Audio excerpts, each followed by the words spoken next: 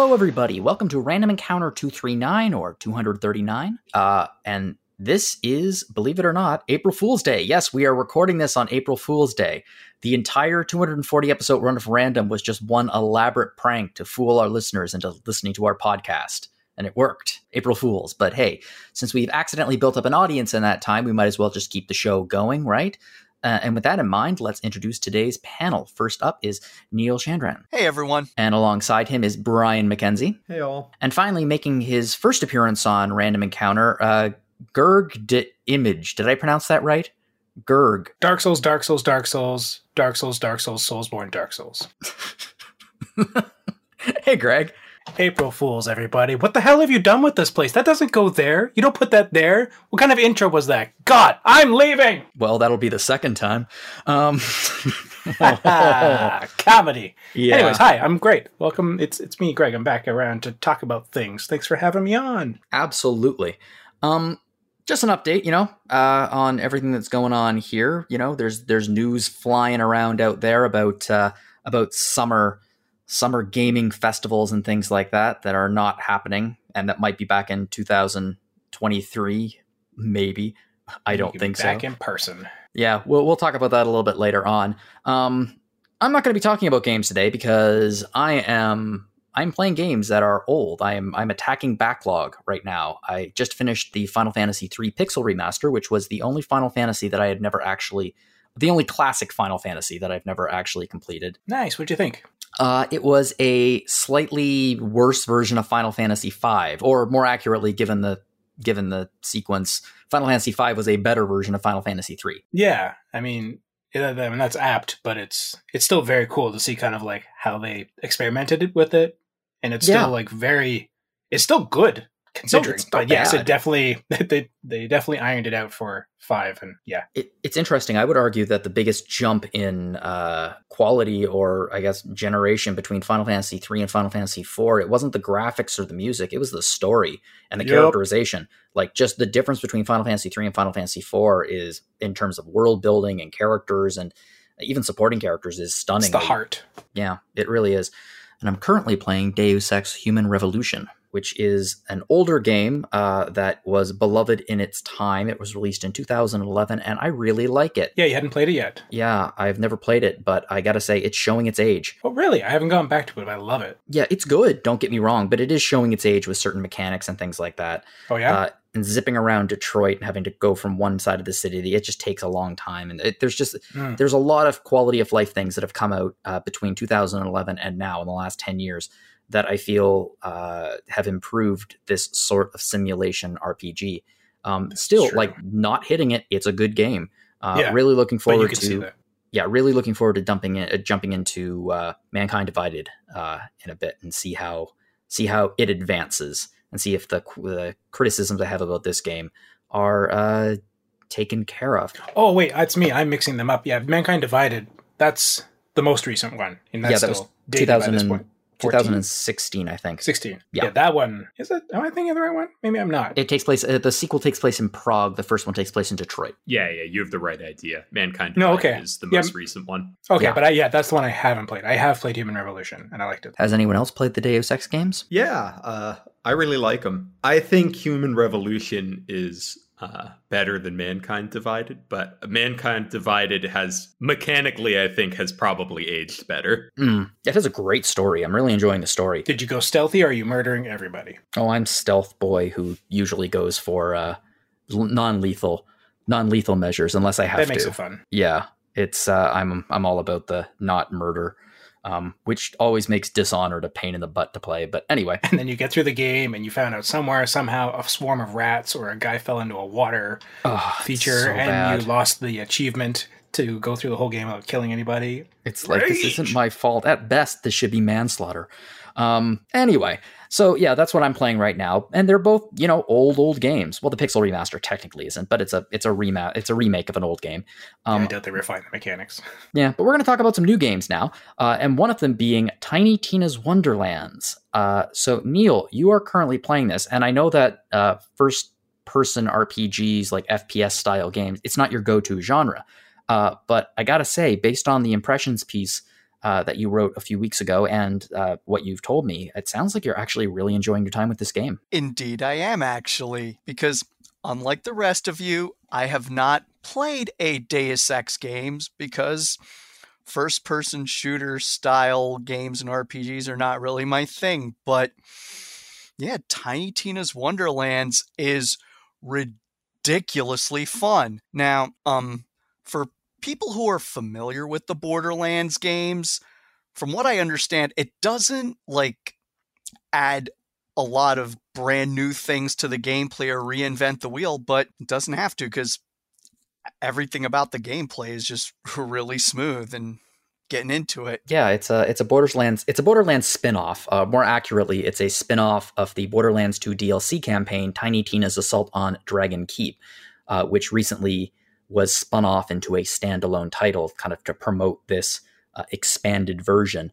I'm assuming that you've never played Borderlands, given that you're not really a FPS kind of guy. No, I haven't, but you don't really need more than a passing familiarity with Borderlands or with Tina herself to really get into Tiny Tina's Wonderlands, because it is its own standalone thing.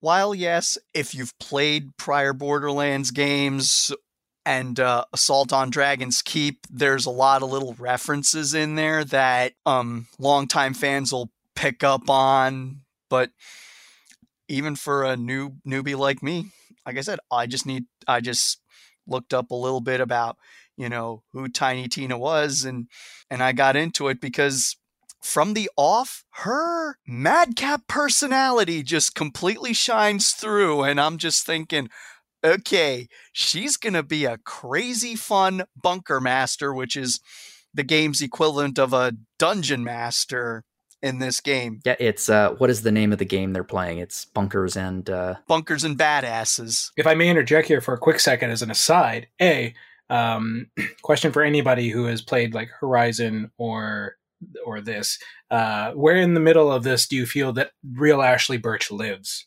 Is she more Tiny Tina or is she more Aloy?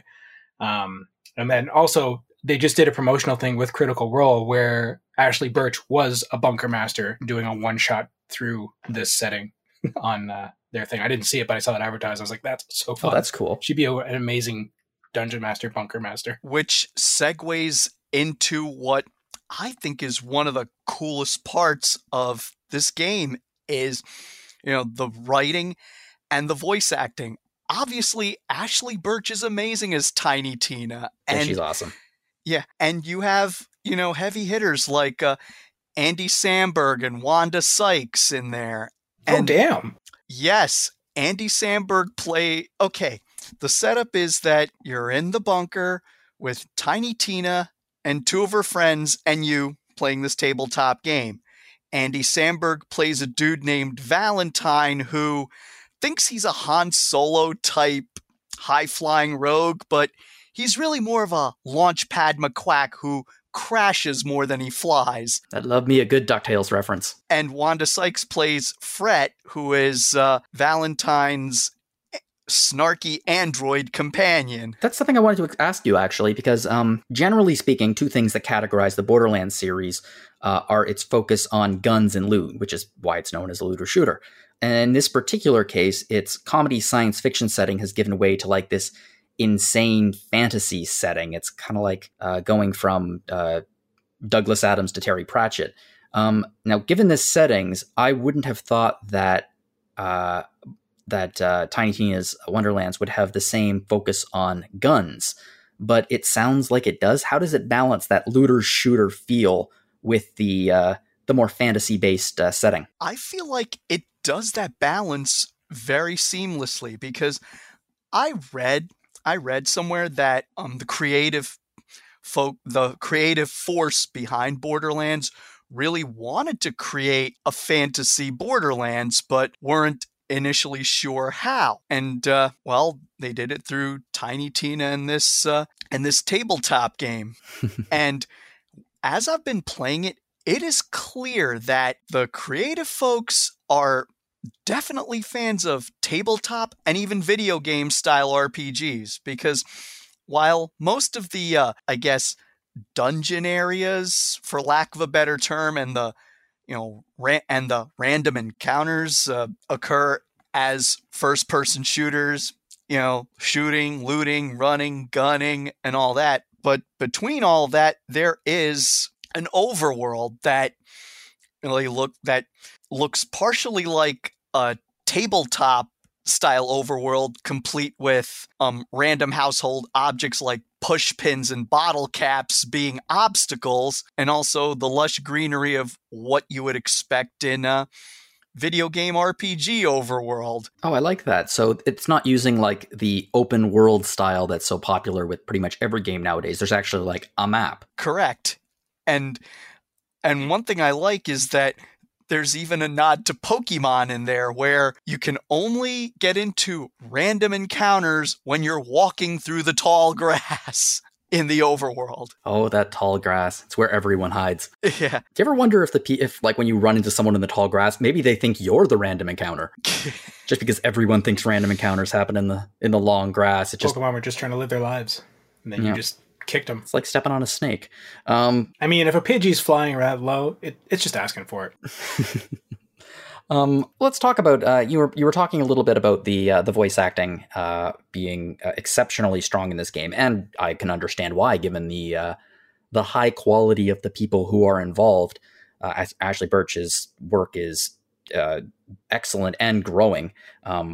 To be in response to your question, Greg, I would guess that the closest thing to her personality is in Mythic Quest, where she is a character. Yeah. And she is also a writer on that show. If anyone on this podcast hasn't watched Mythic Quest yet, I feel like everyone on this show would really enjoy it.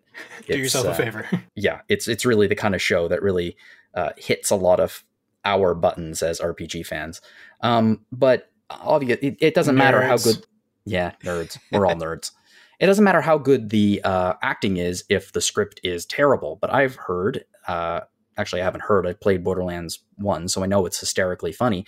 I hear that this game is very funny. How's the writing? Like, how does it work itself into the script and the gameplay? Okay, the writing is excellent. And the way it feels is that because Tiny Tina is your bunker master, dungeon master, as you're going through the game, she narrates. She'll either narrate plot points or just observations on things, and the other two will do that as well.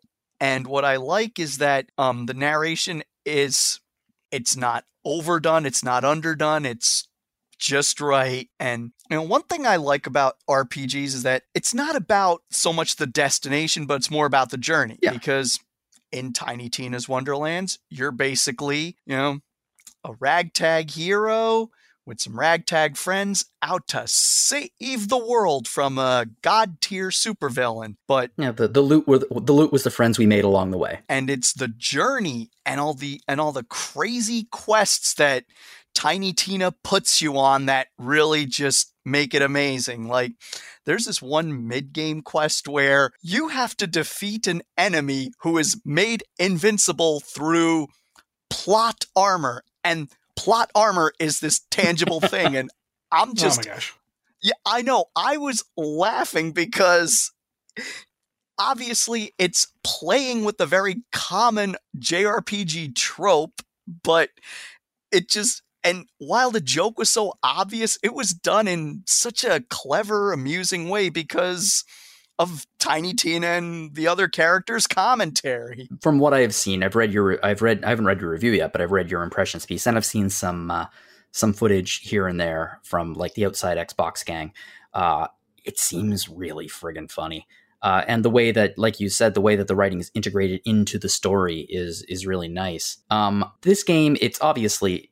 It's a Borderlands game. It looks, from what I understand, it's almost a reskin of Borderlands 3, which was released in 2019.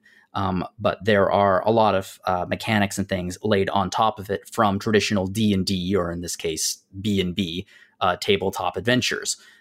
So, for example, character classes. So, what class did you pick? Character classes are very unexpected. Like, they have names like Spore Warden and Stabomancer and amazing spell shot. Anyway, when I first tried out the game, I tried the spell shot class because I thought, a mage that shoots guns. That sounds like the old Phantasy Star Online character I had in the Dreamcast days. She was a mage who wielded pistols. But I wasn't very good with that class because I had to be like more stealthy and distancy, and that was tough for me. So I picked a class called Brrr, that's BRRR, like when you're cold, Zerker, which is a very tanky class that is really good with melee attacks and does some ice spells, and obviously shoots lots of guns too. And for an impatient, jumping guns akimbo style play that I seem to go for in first-person shooters, that suited me. And there comes a point where you can pick a second class. So it's almost like in Final Fantasy V's job system where you have your main job and then you can have like a skills from like a second job. Like you can have, say, a white mage who can dual wield. Yeah, dual wield those rods. And not just with the character classes. One thing I loved was the character creation module, which was, it was really robust. Because I know in prior Borderlands games, you usually have a preset character, but in this one, because it was emulating the character creation aspect of a tabletop game, oh man, I could have spent so much time just, going through all the crazy options for facial expressions and eye shapes and skin colors. I mean, I chose a dusk blue skin color for my character. And what's also cool is you can even choose between he, she, or they pronouns for your characters. So I'm like, all right, nice. Yay for inclusivity. I'm enjoying the fact that that's starting to get to the point now where it's like, we still mention it, but it's kind of like a given at this point, that if it's not included, it's something to take note of. It's like, oh, that's weird. I wonder why they didn't put that in. Right. It's becoming less the exception. And we're all glad for that. Yes, we most certainly are. Something that I think is really cool about this game is how they reinterpreted, well, basically the fantasy setting in D&D. And it doesn't just feel, obviously, Bunkers and Badasses is funny, but from what I understand, Tiny Tina is a borderline sociopathic 13-year-old girl. And I like how it's kind of taken that youthful exuberance and imagination and just thrown it at the screen as hard as it can to create like all of these Stabomancer class, like hybrid classes of various fantasy archetypes. And I like, that feels very authentic to me, that a 13-year-old kid would create this world like this with just over-the-top imagination and in things that don't really make sense, but they don't really need to. And that is 100% why this game is so great, because it is so wonderfully imaginative and so creative and just not afraid to just, throw caution to the wind. Mm-hmm. As I understand it, teenage girls have quite imaginations. Greg, is this true? I mean, yeah. And mine's a preteen, so she's... Yours is a tween. How old is Gwen now? Going on 12 in July. Going on 12 in July. And yeah, all imagination all the time. As long as it's encouraged, which it very much should be. Does your experience with Tiny Tina's Wonderland, I guess, I don't think it would convert you to being an FPS fan, but would the idea of playing another one of the Borderland games appeal to you at some point in the future? If you're bored and you're twitching for like kind of like that style of gameplay, would Borderlands be something that you consider playing? Oh, most definitely, because with Tiny Tina's Wonderlands, the controls are super smooth. Like whether I'm using a mouse keyboard combo or whether I was using a gamepad, once I got used to it, everything just felt great. And I'm thinking, wow, this is why people like Borderlands. The controls are just amazing. So yeah, I definitely feel like I could get into the driver's seat of another Borderlands game for fun. Yeah, that's what I found when I played Borderlands 1 too. It was pretty tight. Like it controlled really, really well. There are some FPS games out there that it's almost difficult to control. I don't like playing FPS games with controllers. I don't know why.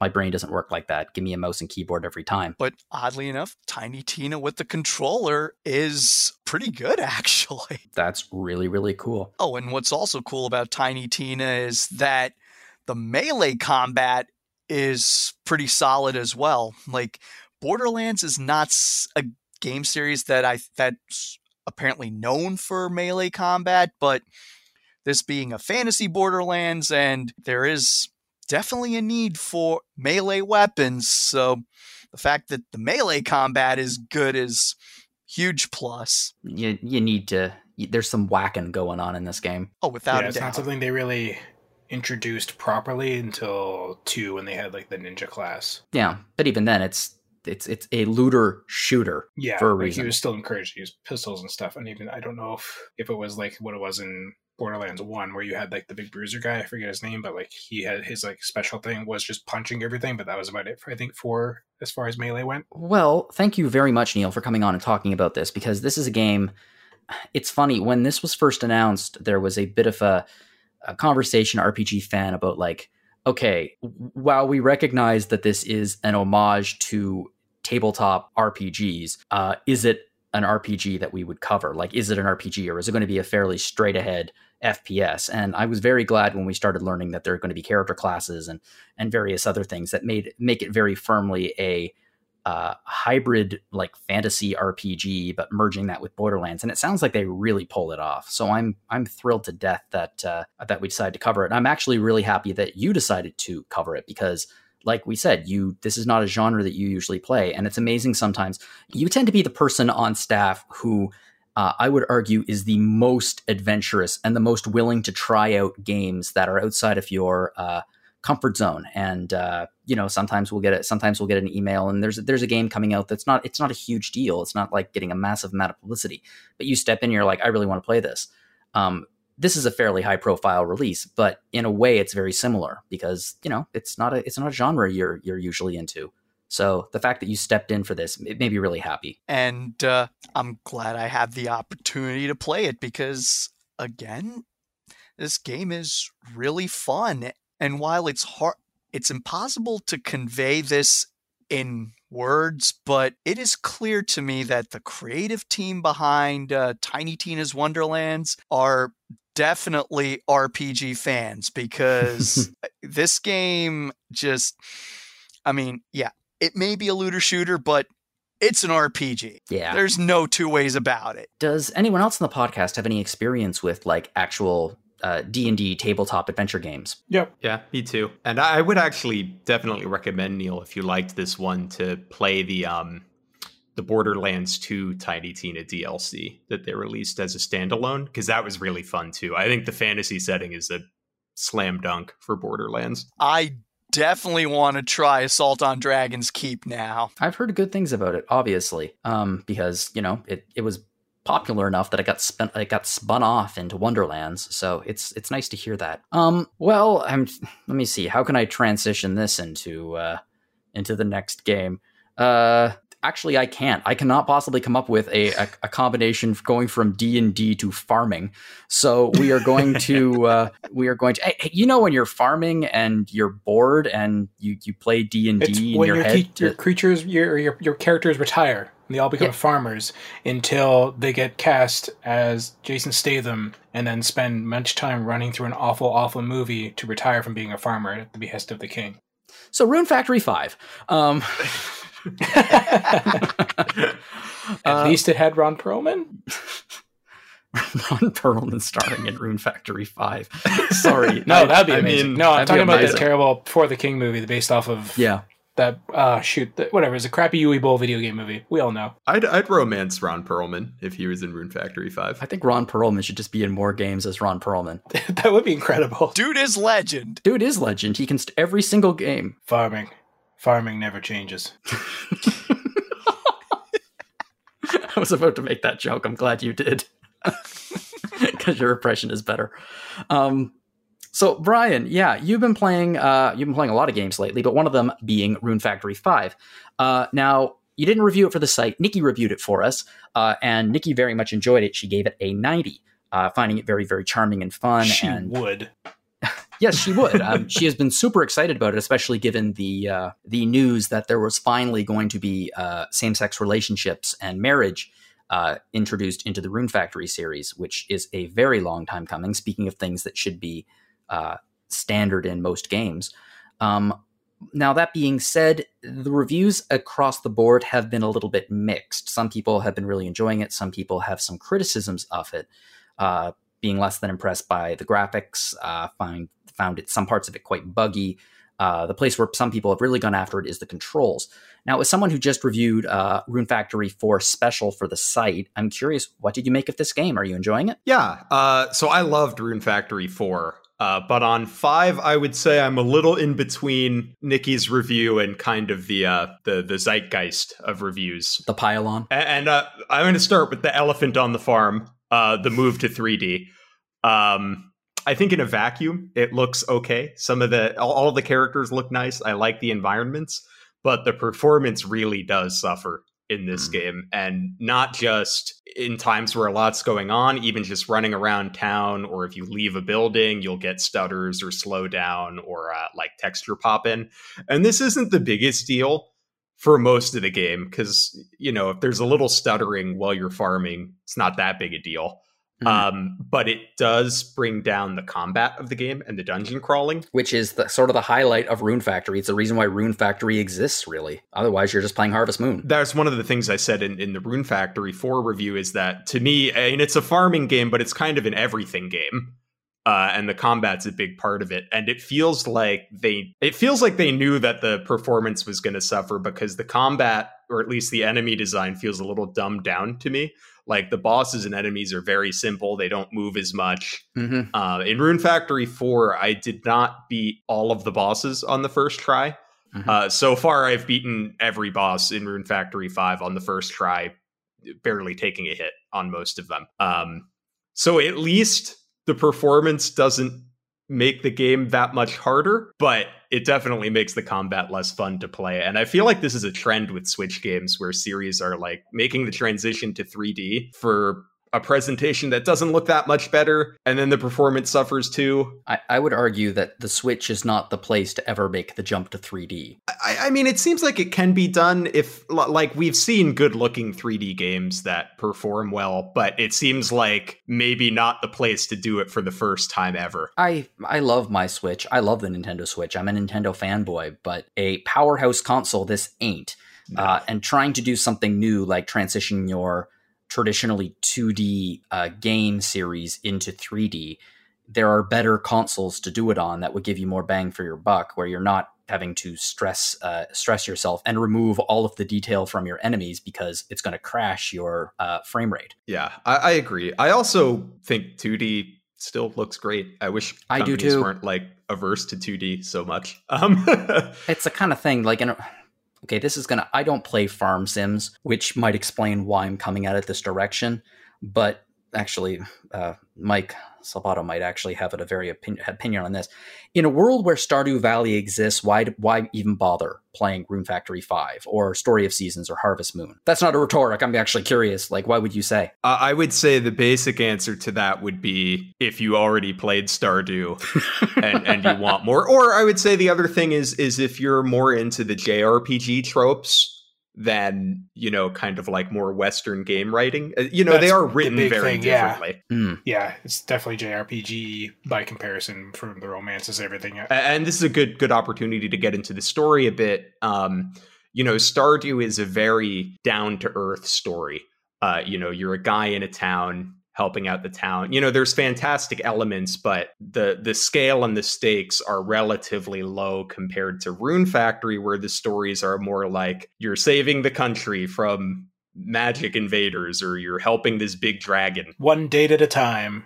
Yep, you're saving the world one date at a time. But also, there are carrots that need to be pulled out of the ground. Well, I was going to say both like dates with partners and then literally growing dates, but I don't think that's actually a farmable thing, but still. Apparently there are a lot of farmable things in this game, though. Yes, there are. They actually give you the second plot of land really early in this game.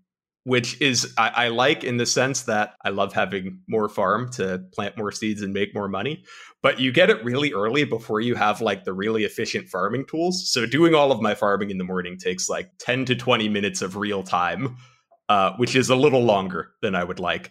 But let me get into stuff I like, because I feel like I just talked about a lot about stuff I don't like. How does the combat work and how does the farming work? Yeah, so the combat is very much like a hack and slash. And previously it was like a top-down camera, whereas now you can freely move the camera. Which that's what I was going to ask you back when you were talking about 2D, 3D, because like since Frontier, or even on the DS, like it was always like 3D models. But when you say 3D, you're talking about like 3D camera viewpoint. Yeah, I mean like 3D space. Like you have full control over the camera. It's not isometric. Gotcha. Yeah, maybe I should use isometric. That's a little more clear. It's all good. I just wanted to be clear that people weren't going back and being like, what are you talking about? This game hasn't ever been 2D, but I get what you mean now. But yeah, so the combat's very much hack and slash. You have one attack button, you have two like skill buttons, and as you play, you unlock some more attacks per weapon, like a charge attack or a dash attack. And that's really basically all there is to it. It's a super basic combat system, and it was in Rune Factory 4 too. It's always been very simple.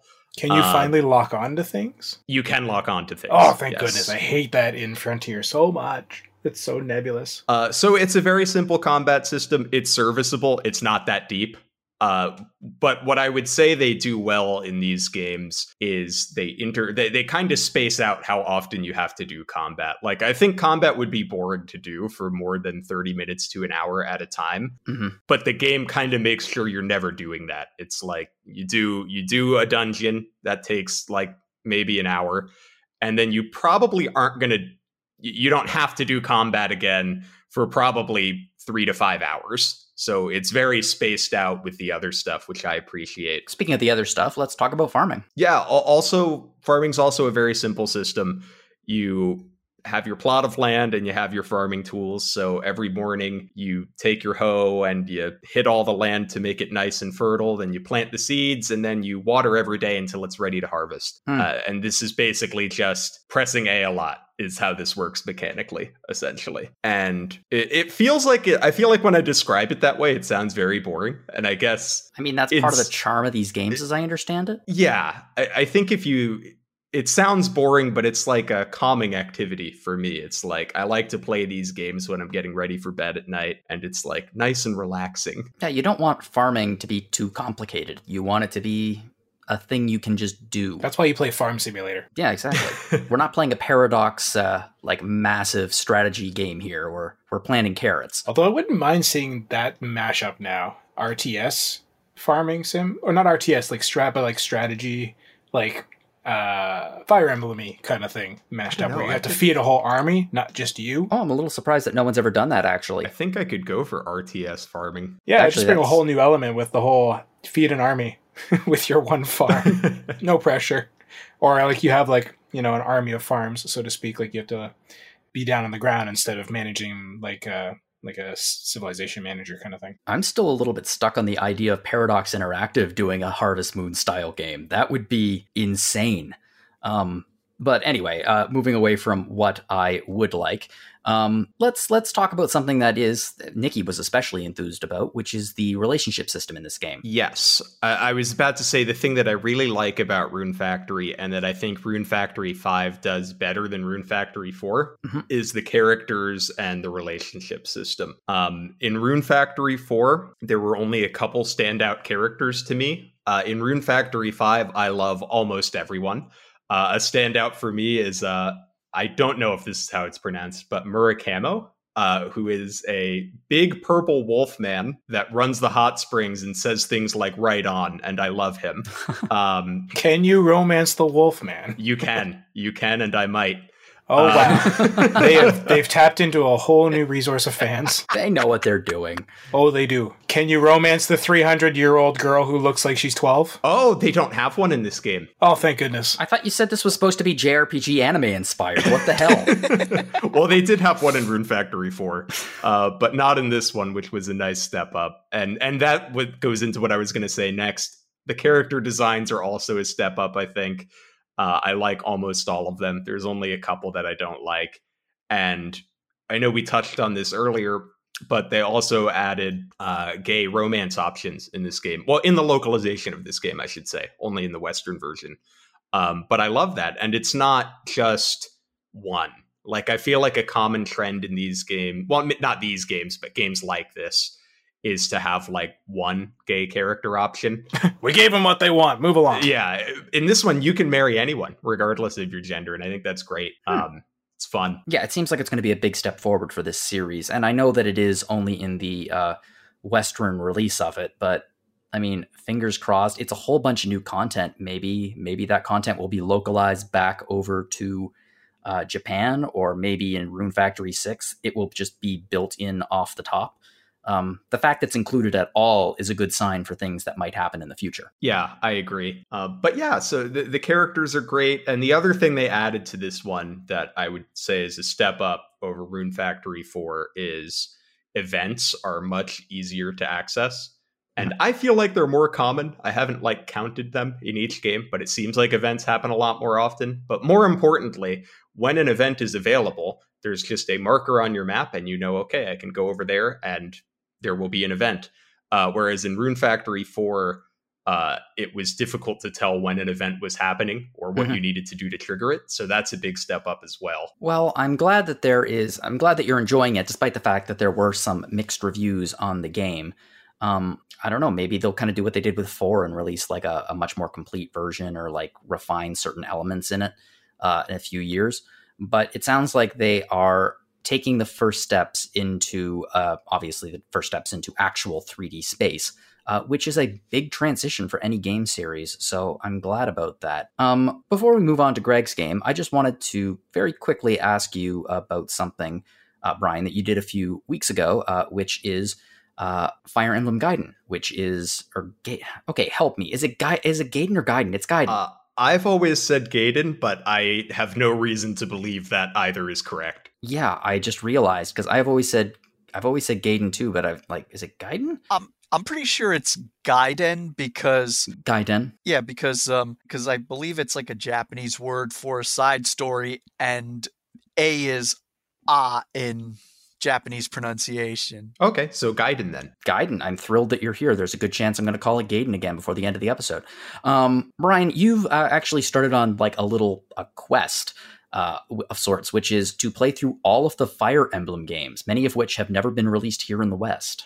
Yeah, I have actually played all of the Western releases, so that part will be a replay. But the first 6 is going to have a few new ones for me. Yeah, you played recent, and you were reviewing them for the site too. Like you had a review for the very first Fire Emblem game released on the Famicom system, and these are fan translations. So it's the only way we can really play it. Well, the first one wasn't. The first one they released on Switch. Oh, the first one was released a few weeks ago, right? A few months ago. Well, now you can't buy it anymore, but... You can't buy... Oh, of course you can't buy it. You have to put it back in the Nintendo vault. It's right next to the Disney vault.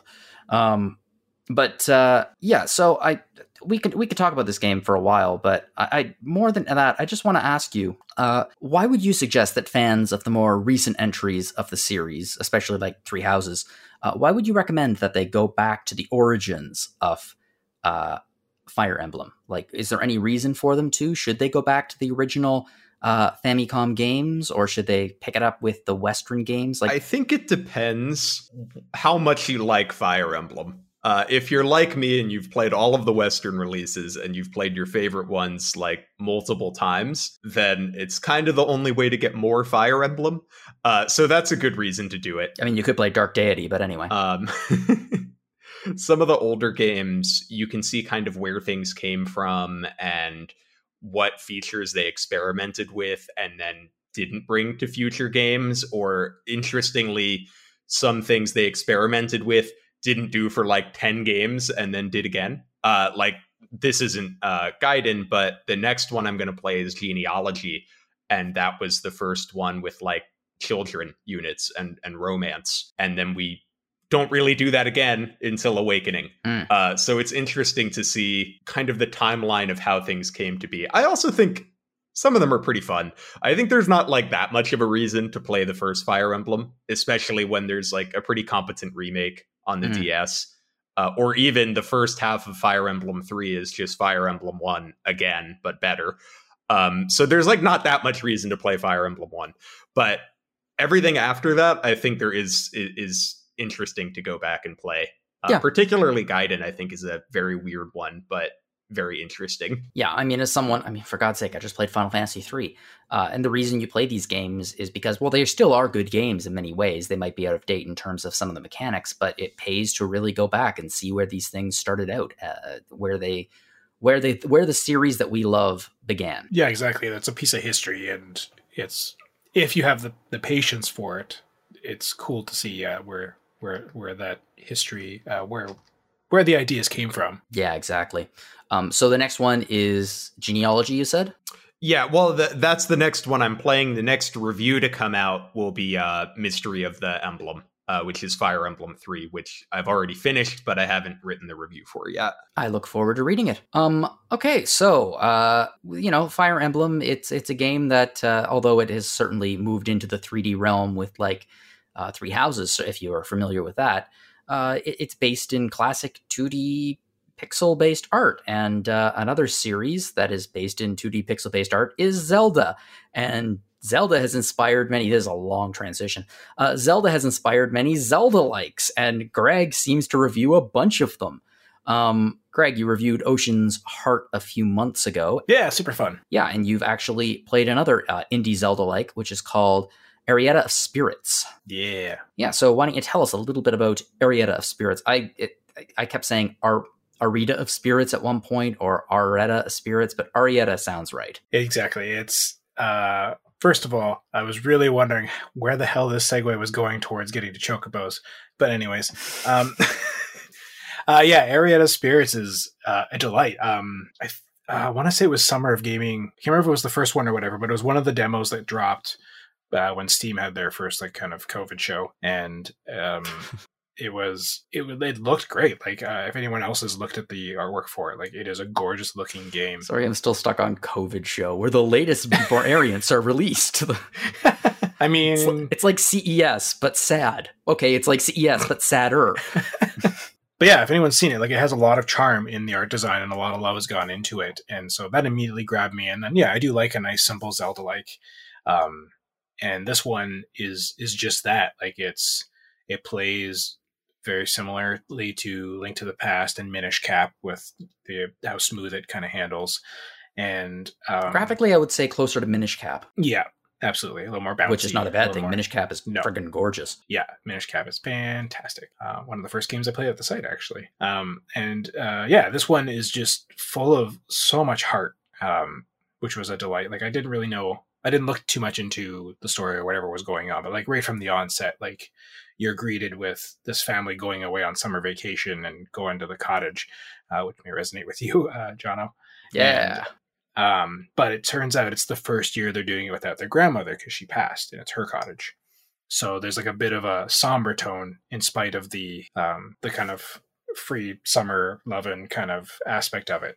And Arietta is a 13-year-old girl, so with her parents, and it's her on her mom's side. So her mom's understandably sad. Dad's trying to be supportive. Arietta's trying to be supportive, and there's a whole mix of dealing with those emotions. But on her first night there, it's clear that there's something off with the island. She's having like a really terrible nightmare. There's these spirits coming at her, and then this other glowing light saves her, and she wakes up out of her dream to greet this little creature named Arlo, who becomes her spirit companion, and that kind of starts explaining the whole merge between the real world and the spirit world, which was really interesting because like the game starts where you're driving in a car, so it's very much set kind of in our modern day in a lot of ways on this island that had a mine in history and stuff like that. So it used to be lightly populated by working crews. So shades of Miyazaki here. That's the thing, and I mentioned it in my review that it's got a bit of an undertone of Spirited Away. So kind of marrying the spirited world with the modern world. And side note, sorry, I don't mean to interrupt you, but have you seen the images from the stage production of Spirited Away? Oh yeah, I was like, dear goodness, tour that over here, please. Oh my God, it's so gorgeous. It's just beautiful. It blows me away. I would love to see that. If I had all the disposable income right now with my having caught COVID and 3 vaccine super immunity, I'd be like, to Japan we go. But no, if you're a fan of Spirited Away, you'll definitely find a home in like the kind of heart this and the world this game evokes. And the kind of the whole crux is you're helping the spirit world. And Arietta becomes this character, a bound is what they're called, people who can commune with the spirits and interact with them. And there's these kind of bad spirits who have taken over the island for some reason and are stopping good spirits or people from passing on from through to the spirit world kind of thing. So you have to go through in Zelda-like battles and maneuver your way around the island and such, and unlock secrets as you would Legend of Zelda through different skills and as you get items and yada yada yada. So it's great. Like, it pays its homage well. It doesn't overstay its welcome because it's a nice quick little game. Like, you can pick it up and get through it in like 6 hours. I love that. Less. And the other thing that I was going to say, that I find funny too with marrying this kind of world into the modern world is the fact that everyone's she's oddly okay with the fact that she has to fight wasps that are like the same size as her with a wooden sword. She's just like, this is just Tuesday on the island, apparently. Well, that's what you do at the cottage. Well, that's the thing, right? Why not go fight a giant queen bee? Like, sure, for apples so mom can make cobbler. I mean, that's what we do every year. I need to come to your cottage then. I am down to mess around. Did I tell you what happened to my cottage in Nova Scotia last year when I was visiting? Is that the dog one? No, that was the other one. Okay. No, that was Marshall. No, I was visiting my parents last year in the summer, and we went to the cottage, and I was hearing some buzzing, and I stayed out at the cottage. And then one morning I woke up and I looked out the window, and there was a swarm of bees covering. I couldn't leave the cottage. There was a swarm of bees around the entire cottage. It turns out that there was a massive beehive in the tree directly beside the entryway. And that was horrific because you don't want to kill bees because they're bees, but you also don't want to be stung to death by bees. Yeah, and it's a weird thing because you've seen so many people who are just like real cool with bees and just seem to maneuver around them just fine without dying or, and going all Macaulay Culkin on it. But they actually, you just don't want to take a chance on it. Yeah. So, damn it, Craig, you know what? I have been keeping this podcast on track for many episodes now. I have been going straight down the line. You're back, and already we're talking about bees, and we're talking about Spirited Away, and we're talking about theater productions. This is what you do to me, man. You do not. You take me off task, and that's not necessarily a bad thing. Anyway, sorry. Right, back on. It's all good. So this is just a really fun game. Like, again, all this being said, like, I'm talking about just, it's got a lot going on, a lot of charm. It's got a really cool world that's built up that I really want to see more of. And I think they're going to do more with it. I don't know. It seems to kind of leave it up to the air. Like, I don't want to spoil too much of the story and what happens. It treads the line really nicely of like the fantasy whimsy with being grounded. And again, people can read all this in my review. It could definitely use a bit more interesting side quests. I mean, again, it doesn't overstay its welcome. It's pretty quick. Like, it only has like 2 real side quests, which is, again, a laugh for compared to Zelda these days, but it just seems like they're kind of dipping their toes in. They tried a thing and they've really done a good job of staking their claim on this is something we're good at, and we can keep creating these beautiful, lovely, emotive games in this pixelated, gorgeous world. And they've created a neat mythology that I really hope they keep working with. So my only complaint with it didn't handle as tightly as I wanted. On PC, you can play on keyboard, mouse, or it's all keyboard rather, or gamepad, and I did. But it's annoying because Arietta moves in all 8 directions, but you can only attack in 4. So it was really frustrating when you felt like you wanted to attack on an angle and you just couldn't get the right angle. And yet she could go that way. Yeah, and you feel like you should be able to. Even on easy, like the amount of times I died by accidentally rolling into something just because that, or because I just missed an enemy because of the fact that I couldn't get them on the angle. Instead, I could only attack in the cardinal directions, was really a bit frustrating. But otherwise, it doesn't hamper the game enough. It's just something to be aware of. Like, it takes a little getting used to. And one nice detail I added that I liked that they added, unlike, as we all remember, running around Hyrule Field, and you weren't running, actually, you were just rolling as young Link everywhere until you got a horse. They penalize you that if you roll too much, she'll eventually run out of breath and needs a little bit to recharge. Like, she starts sweating. So you start getting slower and slower as you roll, which I kind of like. I was like, well, yeah, like what 13-year-old is going to roll around an island and get away with it? So I thought that was just kind of imagining funny. Link being like,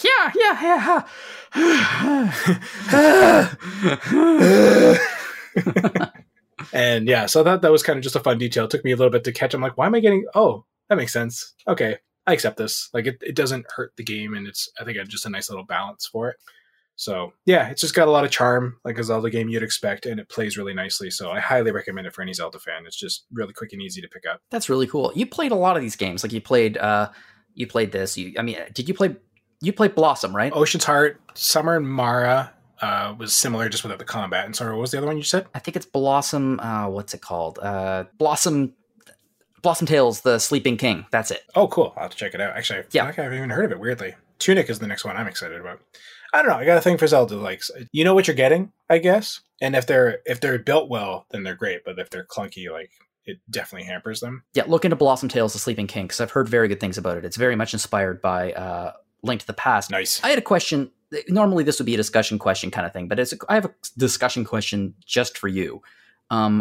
Because you do play a bunch of these, what would be your ideal Zelda like? Like, if you could pick like, what mechanic would you want it to focus on the most? Like, what would be your ideal game in a Zelda-like game? And, like, you don't mean, like, setting or anything. Like, you mean, like, what mechanics would I want from it? Like, which one would I like to see aped? Like, would you want to see a 2D game? Would you want to see a 3D game? Would you want to see it much more open world or much more focused? I mean, I haven't tried Genshin Impact yet, but that's the Breath of the Wild like.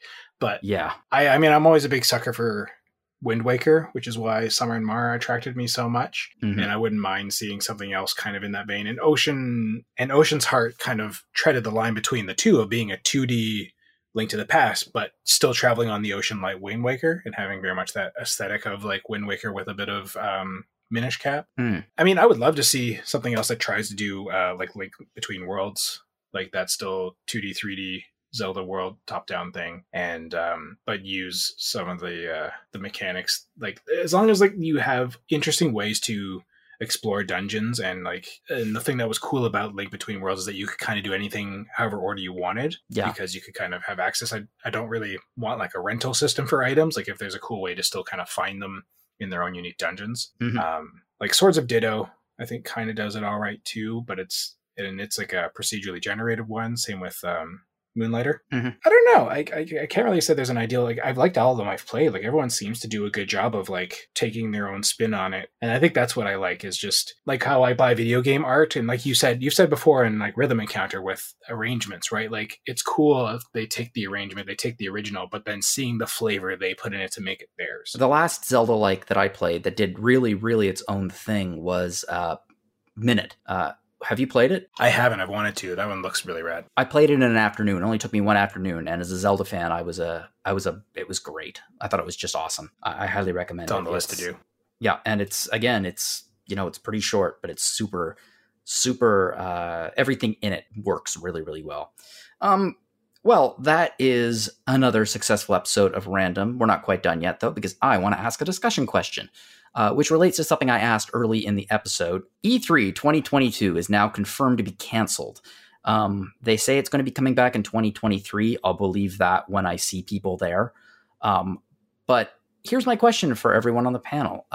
Do you think that E3 will be missed, either by the industry or just by you? So, Greg, let's go in reverse order. Greg. Yeah, sure. I don't think so. I mean, I think, again, with COVID and the transition away from live events, I think everyone that started their own shows, for better or worse, they saw an opportunity and they saw a pending gap, and they filled it rather nicely. I think it was just like kind of an excuse for everyone to go Nintendo now and just not really show up and do their own thing. With varying degrees of success. Yeah, exactly. That's the thing. But it's more cost effective. It lets people get, I guess, things into the hands of consumers a little faster. So there's a little less of the elitism, but like it's still more outlets have an opportunity, I would like to think, where they can get into like private Discord chats with developers and stuff like that. Maybe, I don't know how that all worked out because I haven't done the staff side of this thing, but I see it as a better opportunity in the whole work from home culture, and it has a lot less expense and a lot less of a footprint. Mm-hmm. So I think it is. I think E3, for what it's done for the industry as a whole and creating the framework for these sorts of shows, is great. But yeah, I don't think anyone's going to miss it as it was, especially as a digital show, because there's so much filling the gap now at this point. Brian. I think it will be missed in a sense. I feel like people have been saying for years that they miss old E3. And I feel like that's the thing that people are going to continue to miss. But I also think it can never come back when every company was doing their big announcements at E3 and it was the event of the year. And I don't think it's ever going to be that again. And I don't think any event will. There's really no reason for it to be now that companies have kind of realized, Sony's like, oh, we could just do our own event, so as Nintendo and Microsoft. And I think that's the direction things are going to head in. So I think people will miss like the idea of one big hype event, but I think it's probably better this way. People can kind of filter for the announcements that they want to watch. It's more on demand now. It's more accessible. I think it's probably better now. But I think people will still have fond memories for kind of the golden days of E3. Neil, as our PR person, I imagine that you have some interesting feelings about this. I can't really say much beyond what Brian and Greg have so eloquently said, because thank you. Because it's for those reasons I feel like I'm not necessarily going to miss E3, especially since we've seen so many digital events that have just been amazing and have allowed companies that maybe couldn't get a place at E3 to still present their stuff out there. And while E3, as you both have said, has like a very important place in history, recent E3 events have had some bad decisions that left a sour taste in gamers' mouths. I mean, the first year it opened to the public, that was an utter mess. And so they're probably still scrambling to from that recent bad publicity and all. So I went to E3 once for RPG Fan. It was back in 2012. And the best part about that for me was getting to meet so many of my RPG Fan colleagues in real life and get to hang out with them. Exactly. The people factor, meeting them, actually getting to literally schmooze with industry people and everything.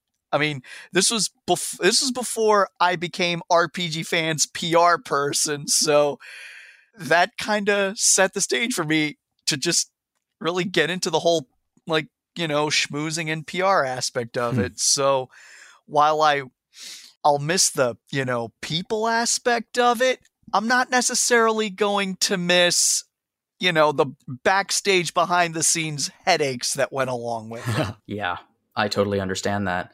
I mean, it will be a regret for maybe my whole life that I've never actually got to go to E3 with the folks here at RPG Fan. That would have been amazing. My fondest memories of E3, because I've never gone, was I would go to every spring I would do, and early summer I would do French immersion for 5 or 6 years. And French immersion is essentially English deprivation. There is no English. And there are certain degrees where people will English almost becomes contraband, you'll have quiet conversations and things like that. But I was always very, very strict with myself. There was no English music. I avoided speaking English. I was very stubborn about it. But the one exception was I would find a empty classroom and take my laptop in and close the door so no one could possibly see me. And I would absorb all of the E3 news that was coming out every year. And I have fond memories of that. And I feel that for me personally, and this is going to fade, obviously, as the conference fades, if it fades. But for the last few years, E3 has stopped being so much a brand name as it's become the generic name for all of the summer conferences, the summer of Summerfest, Summer of Gaming, that kind of thing. It's like the Kleenex or the Javex or the Popsicle of gaming conventions now. So whenever I think, okay, it's E3 season, it's okay, now it's the time when all of these companies are going to be doing their shows because it's E3 season. And I mean, that might stick around for a while, but I think it will be missed in many ways. I think that sense of community will be missed. I think going will be missed. I think the mental images we have of E3 back in the 90s and early 2000s with giant booths and the announcements of PlayStation or the Nintendo 64, that kind of thing. Obviously, that's what's going to be missed. But we miss that already. We miss that togetherness. We miss that sense of community. And if this thing ever gets under control, and I'm not convinced that it will, I think that we will probably have a resurgence of that kind of activity and group conference and things like that, and just a sense of being able to get back together again in large groups and celebrate. And I really hope that happens. But until that happens, I don't think E3 plays a particularly vital role in the video game discourse. So yeah, it's gone. I'm going to miss it, but I don't think it will be missed necessarily. And on that happy friggin' note, let's do some housekeeping. If you would like to check out some of our past episodes, I think you should do that, because there are 239 of them, many of them starring Greg. So check those out too. Just a reminder that we have other we have other podcasts here at RPG Fan. We have Rhythm Encounter, which is RPG Fan's music podcast, and that just released probably like the best / worst thing I've ever done. It was a April Fool's. It wasn't a joke. It was a treat. And it was a karaoke episode. So me and a bunch of RPG staff members, we got together and we actually had a karaoke night singing RPG music. And Greg, you were on that episode. I sure was. And it was a blast. Yeah. And it was a blast. It was so much fun, and we recorded it, and it's up now. So if you want to check that out, check out Rhythm Encounter. It's fantastic and terrible at the same time, as all of the best karaoke is. It's RPGs before your ears. Yep. And this is just a reminder, we do have a Retro Encounter, which is a podcast featuring all things retro, and there is a massive back catalog of that. It is currently on hiatus as the host, Mike Solosi, is taking a well-deserved time off, which is his first time off in years of running this podcast weekly.